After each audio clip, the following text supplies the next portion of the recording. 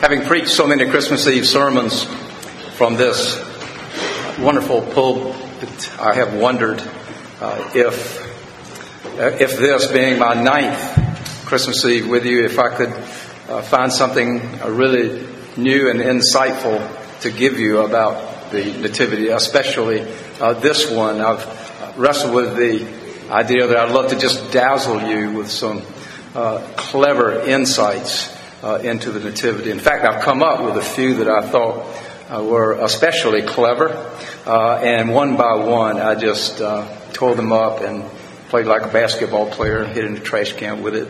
And I am just sure now, had I continued with any of the ones that I began, that I would be saying for maybe the rest of my life that, gosh, I would love to have that sermon back, because I miss the heart of the Christian message. And the heart of the Christian message is the same yesterday and today and forever.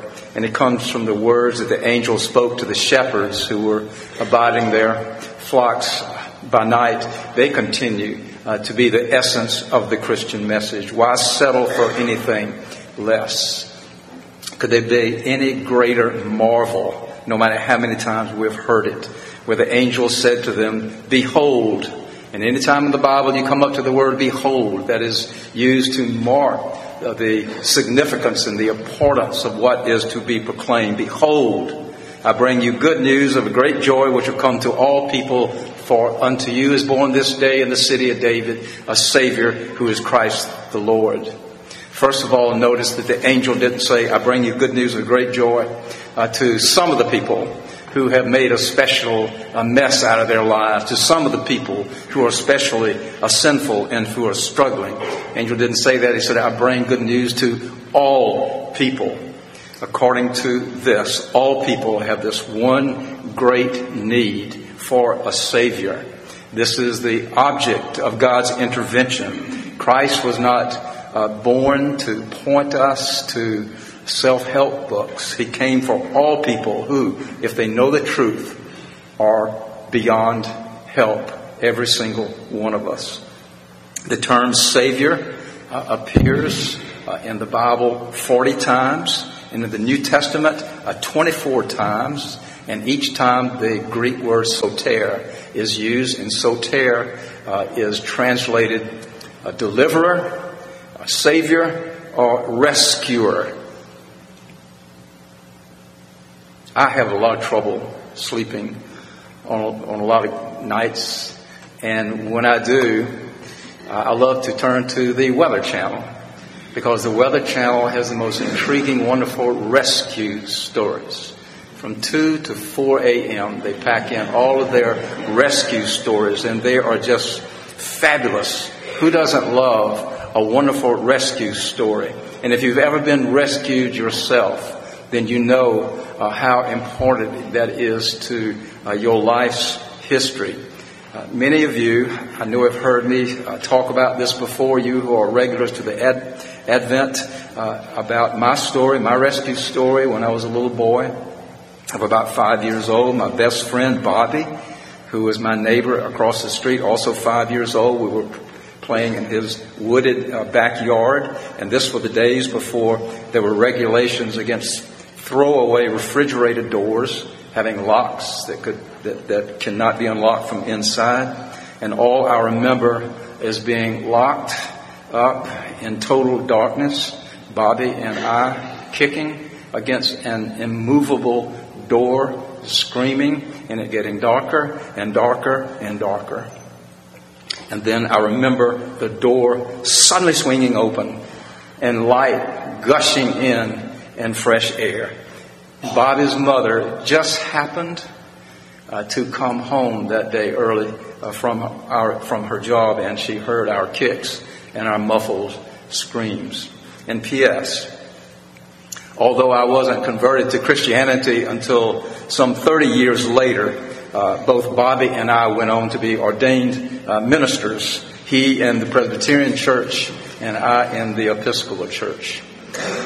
But whatever your rescue story, what could possibly compare with God's rescue of his people. God has come into the world in the person of Jesus Christ, not merely to be with us and to teach us and set a moral example and tell us how to love each other, which would be an astonishing thing if it went no further. But he came down into our condemnation that he might deliver us from it. In the most astonishing act in all creation, God took on our human flesh, and he took on our sins, took it on himself, took it to the cross, crucified it, was died, was buried, and raised again, that you and I might be rescued from sin, from guilt, and from our great enemy, death. Can you imagine the Christian story without the cross? What would be left with? We would be left with a time for proclaiming peace and goodwill, not peace because of the birth of Jesus as the Lamb of God who takes away the sin that gives us peace with God. Not that, just peace and goodwill, a kind of mantra for postmodern America. Christmas without the cross, we would be left with holiday cheer without any ultimate hope. And Charles Wesley's fantastic words, peace on earth and mercy mild, God and sinners reconciled, would be an empty, meaningless phrase. God deliver us from the American spirit of Christmas as a kind of generic spirituality with little or no particular theological dogma attached to it, that says that Christmas is above all, get that, above all, a family time to love, to feast in our homes, to laugh, to give, for proclaiming peace and goodwill, for giving to charity, for working in soup kitchens. All of these are wonderful things that the Advent takes, that the ministers of the Advent takes very, very seriously. But come on, above all, Christmas is a rescue story, and it's our rescue story. But perhaps you haven't given much thought to what you need to be rescued from.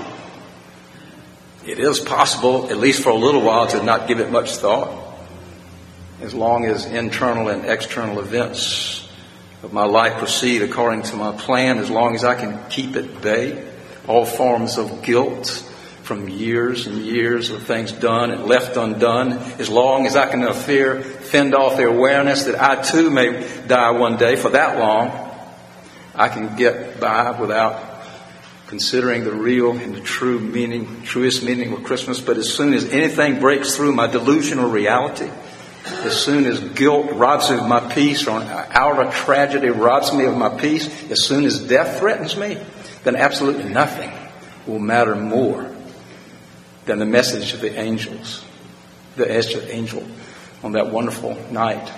Hear it again for the first time. Behold, I bring you good news of great joy, which will come to all people. For to you is born this day in the city of David a Savior, who is Christ the Lord. God forbid that I should find something new to give you, and I should marvel you with new insights into the nativity. What greater marvel could there be? This is a wonder that will last throughout all eternity, how God stooped to save his lost creation. This is good tidings of great joy to all people. And while there is not one person on earth who can be saved without him, thanks be to God, and to him be the glory. There's not one person on earth who cannot be saved with him. May God draw reluctant hearts and now give doubting souls courage to believe this for Jesus' sake. Amen.